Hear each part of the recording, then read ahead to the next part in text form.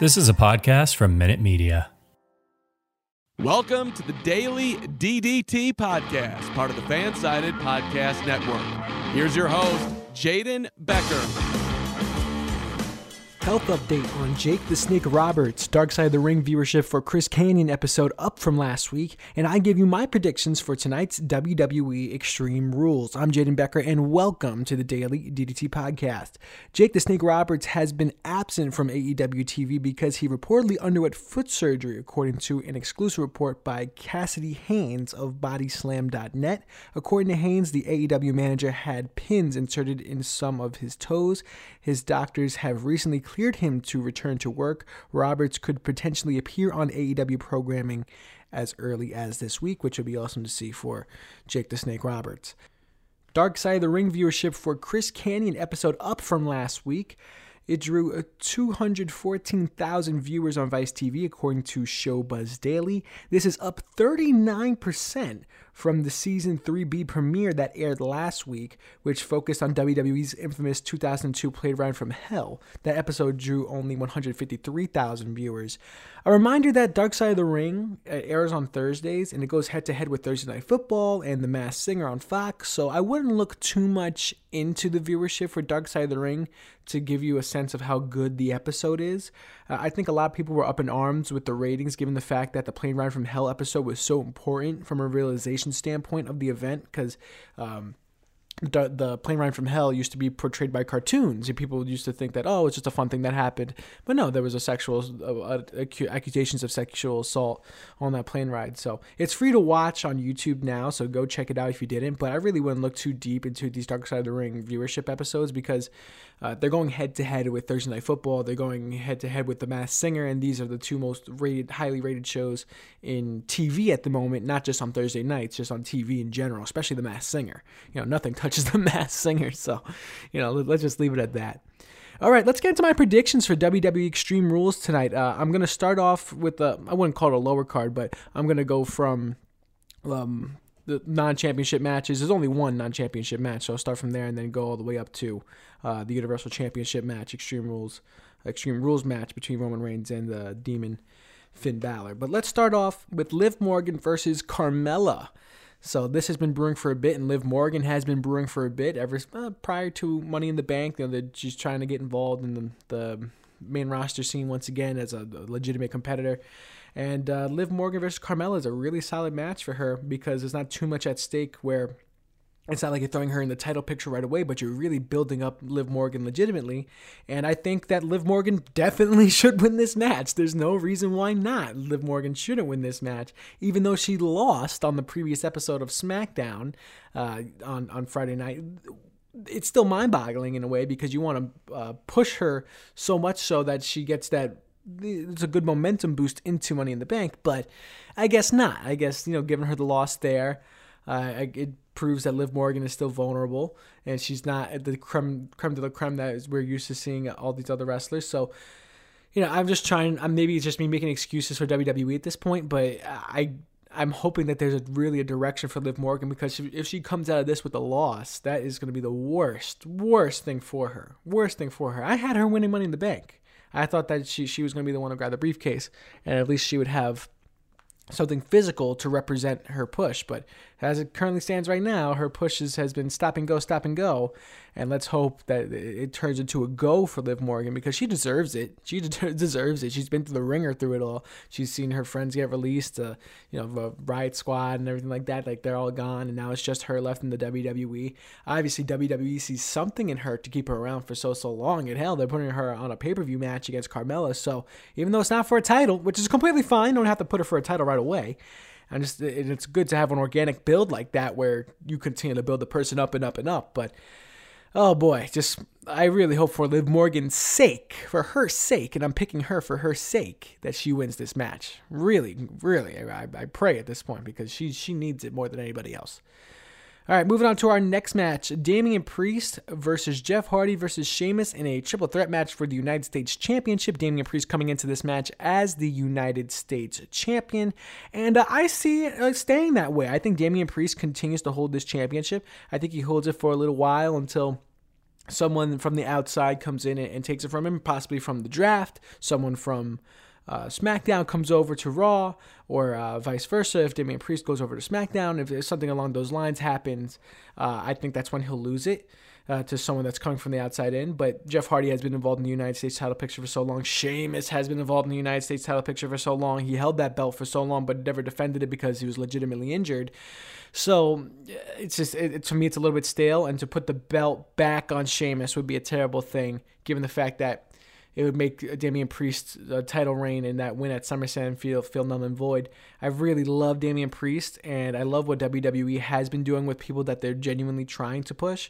Like Damian Priest, they've been having him, that Riddle effect, where in the beginning for Matt Riddle, he got put I think it was the United States Championship they put on Riddle. It was either the United States or Intercontinental Championship, but they put the belt on him for a little while. I think it was the United States Championship. They put the belt on him, and then him holding that belt propelled him into now RK Bro.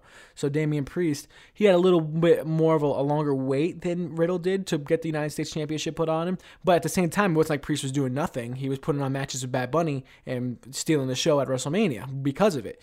So I see no problem with what they're doing with Damian Priest right now. I think they're doing fantastic things with him. And I think now putting him in a match against Hardy, against Sheamus at the same time, having him come out on top after all that, will be the best thing for him moving forward. And when he does eventually lose the belt, it's not a bad thing.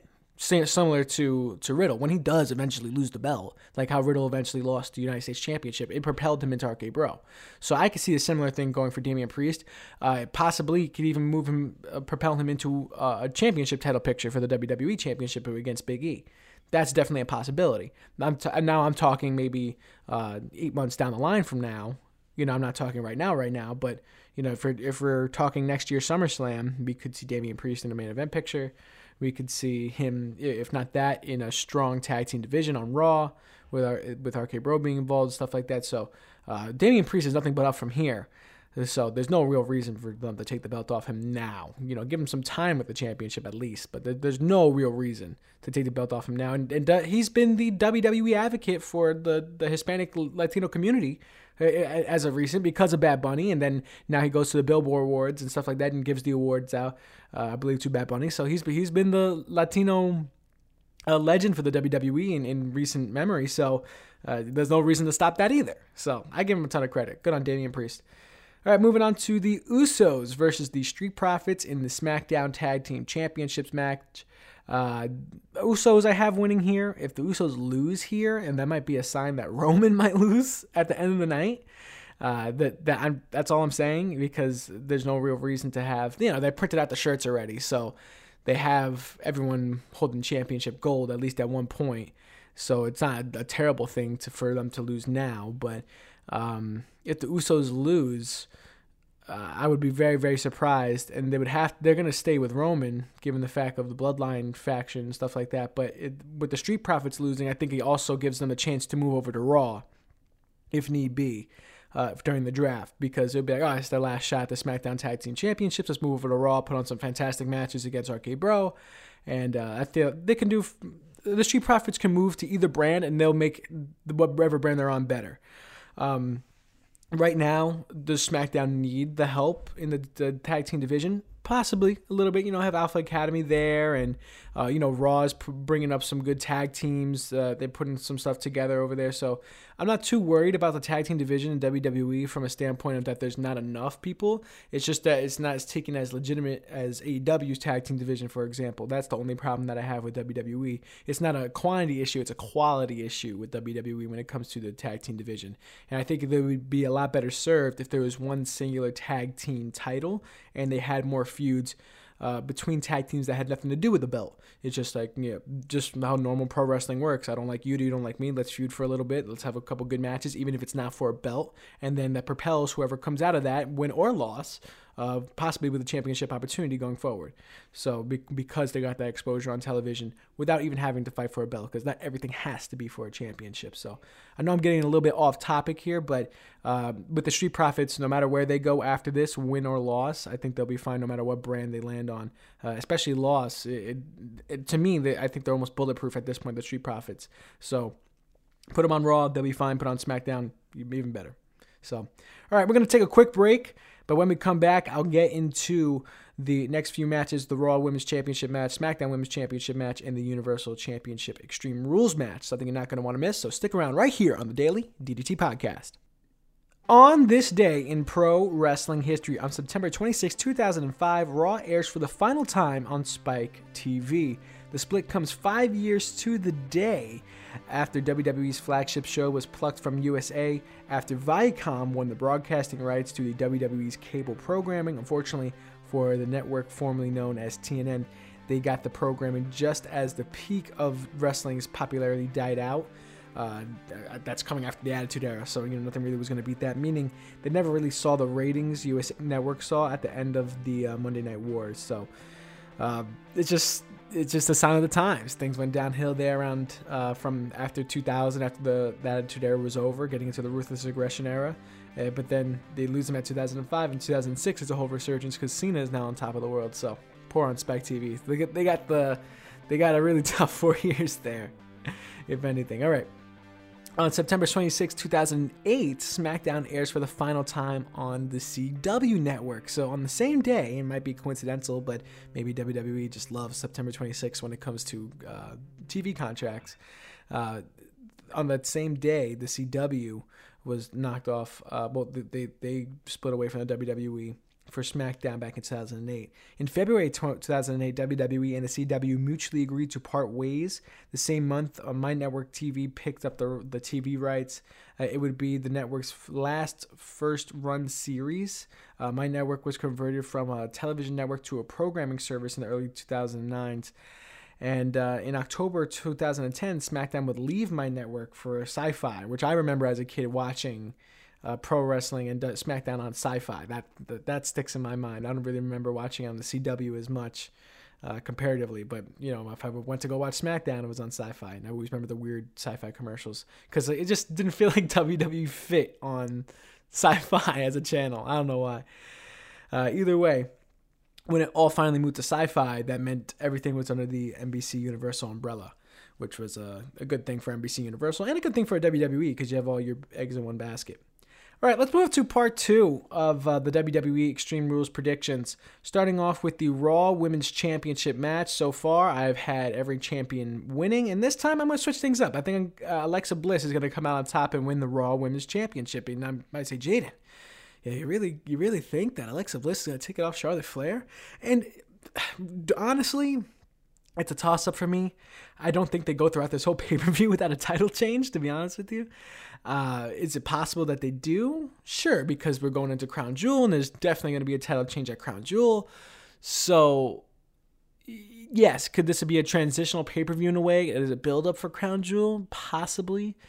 It's just the fact that, I don't think they're going to go through this whole Extreme Rules pay-per-view without a title change. And Alexa Bliss taking it off Charlotte Flair gives Charlotte Flair another opportunity to win a championship future down the line. Charlotte Flair can get drafted over to SmackDown if need be.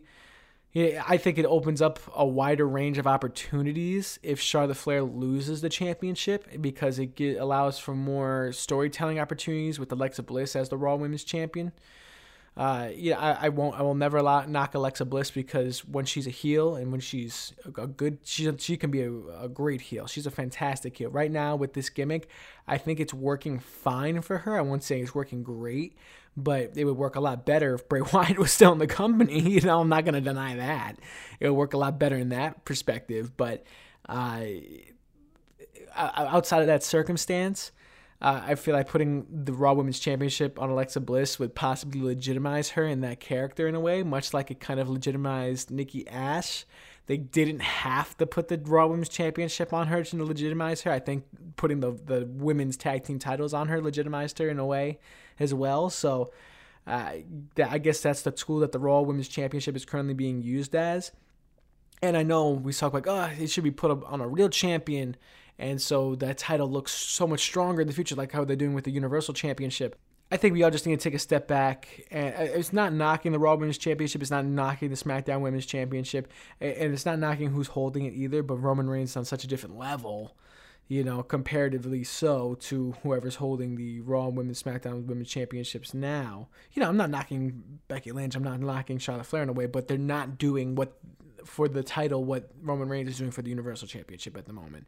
And could they find someone to do that? Sure, but not right now. Right now is not the time, because Charlotte Flair, we've seen her do it multiple times, and I wouldn't say it's growing stale, but it doesn't have the same effect.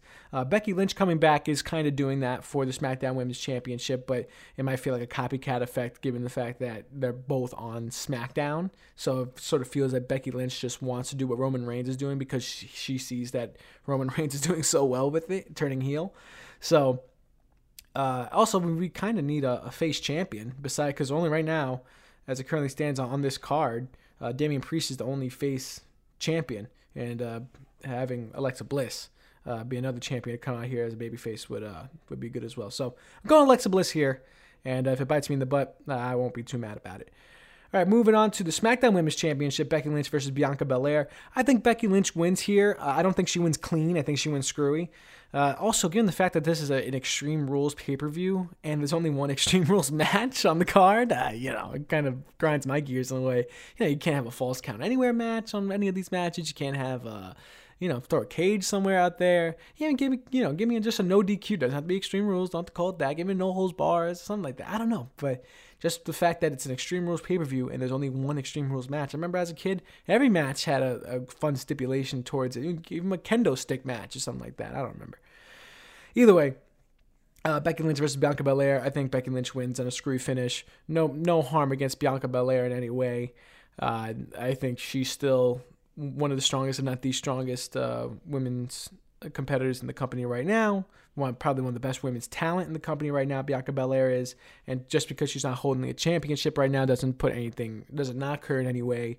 I think that just the fact of Becky Lynch, the WWE did right by Becky Lynch. She got pregnant. She gave up her title right away. And then when she came back, she has the title put back on her right away because they probably guaranteed her that you will not lose your spot in the company just because you got pregnant. You're not going to have to start from the bottom, work your way back up. You started exactly how you left. You started your return exactly how you left. You left champion, you come back champion. And that's exactly what happened. I have no problem with it because that's good business from a Becky Lynch perspective. But for Bianca Belair, does it suck in a way? Sure. But hey, now she's getting some great matches with Becky Lynch going forward. I can see them putting on 3 straight pay-per-view matches, and I'd be fine with. Moving on to the main event, Roman Reigns versus the Demon King Finn Balor. Or is it just the Demon now? I guess the Demon Finn Balor for the Universal Championship. This is an Extreme Rules match. I've been mentioning that none of these matches have been no disqualification or anything like that. So this is the first one that's actually Extreme Rules, and the only one on this card is Extreme Rules. Roman Reigns, Finn Balor. Roman Reigns wins. Hands down. I think Roman Reigns, once again, will not lose his title until someone from the outside comes in, and that possibly could be Brock at Crown Jewel. It possibly could be Brock. It possibly could be Brock if a Paul Heyman intervention, something happens along those lines, but I still feel like they're building up to something with The Rock, and it's so possible, especially this year with SummerSlam right around the corner. Excuse me, Survivor Series right around the corner at the Barclays Center. Was it the 25th anniversary of The Rock? And he's possibly making an appearance over there at SummerSlam in the Barclays.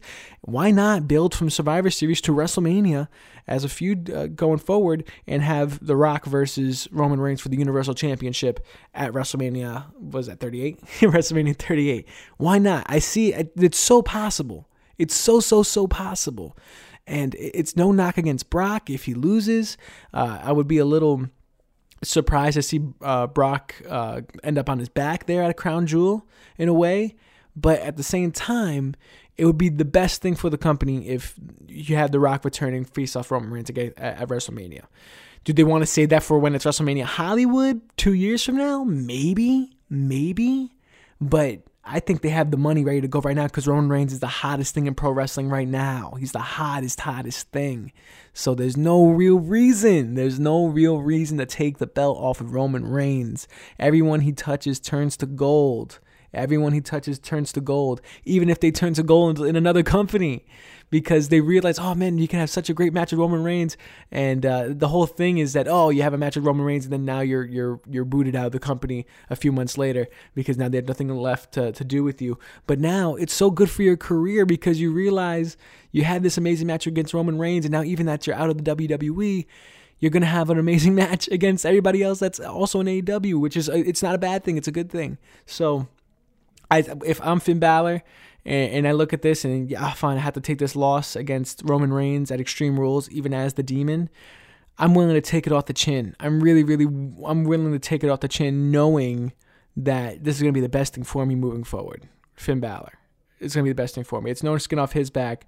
Roman Reigns, in my opinion, from a wrestling perspective, and I know now making comparisons like this might not be the best thing in this climate, but Roman Reigns is the equivalent to Ric Flair holding the NWA Championship or the WCW Championship because, especially NWA Championship, because he's going from territory to territory, bouncing around, taking their top guy. Even though he's beating them and still the NWA Champion, he's still elevating whoever he's going up against. I know it's tough to elevate Finn Balor because he's already been on top of the world a few times, but as it currently stands, Roman Reigns is the hottest thing since sliced bread in pro wrestling, and it should continue to be like that for as long as he can pull it. And I think he can pull that all the way until a match with The Rock at WrestleMania 38. I think that's very, very, very possible. Very, very possible. I think he can even go farther than that, because people have been waiting for him to turn heel for so long, and he finally turned heels, and everybody loves it. So why kick it in the teeth now, especially when Roman Reigns has such fantastic teeth? All right, but yeah, that's my predictions. Run through one more time. Liv Morgan versus Carmella. I got Liv Morgan, Damian Priest, Jeff Hardy, and Sheamus in the United States Championship triple threat match. Damian Priest, Usos versus the Street Profits. Got the Usos there. Charlotte Flair versus Alexa Bliss. I got Alexa Bliss here, but that's sort of a pick 'em 50-50. Becky Lynch versus Bianca Belair.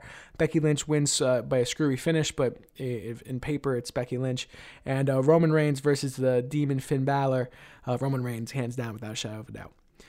All right, in our next episode of the Daily DDT Podcast, I'm going to give you my review for WWE Extreme Rules. Those are the predictions. I'm going to give you my review. Do not miss out on that. Sure, it's going to be a fun time. No WWE Championship match on this card, at least not as I'm currently recording this. There could be something that pops up a little bit later. There could be something that pops up during the show. So that could happen, but as I'm recording this, there's no WWE Championship match with Big E involved in this pay-per-view as it currently stands.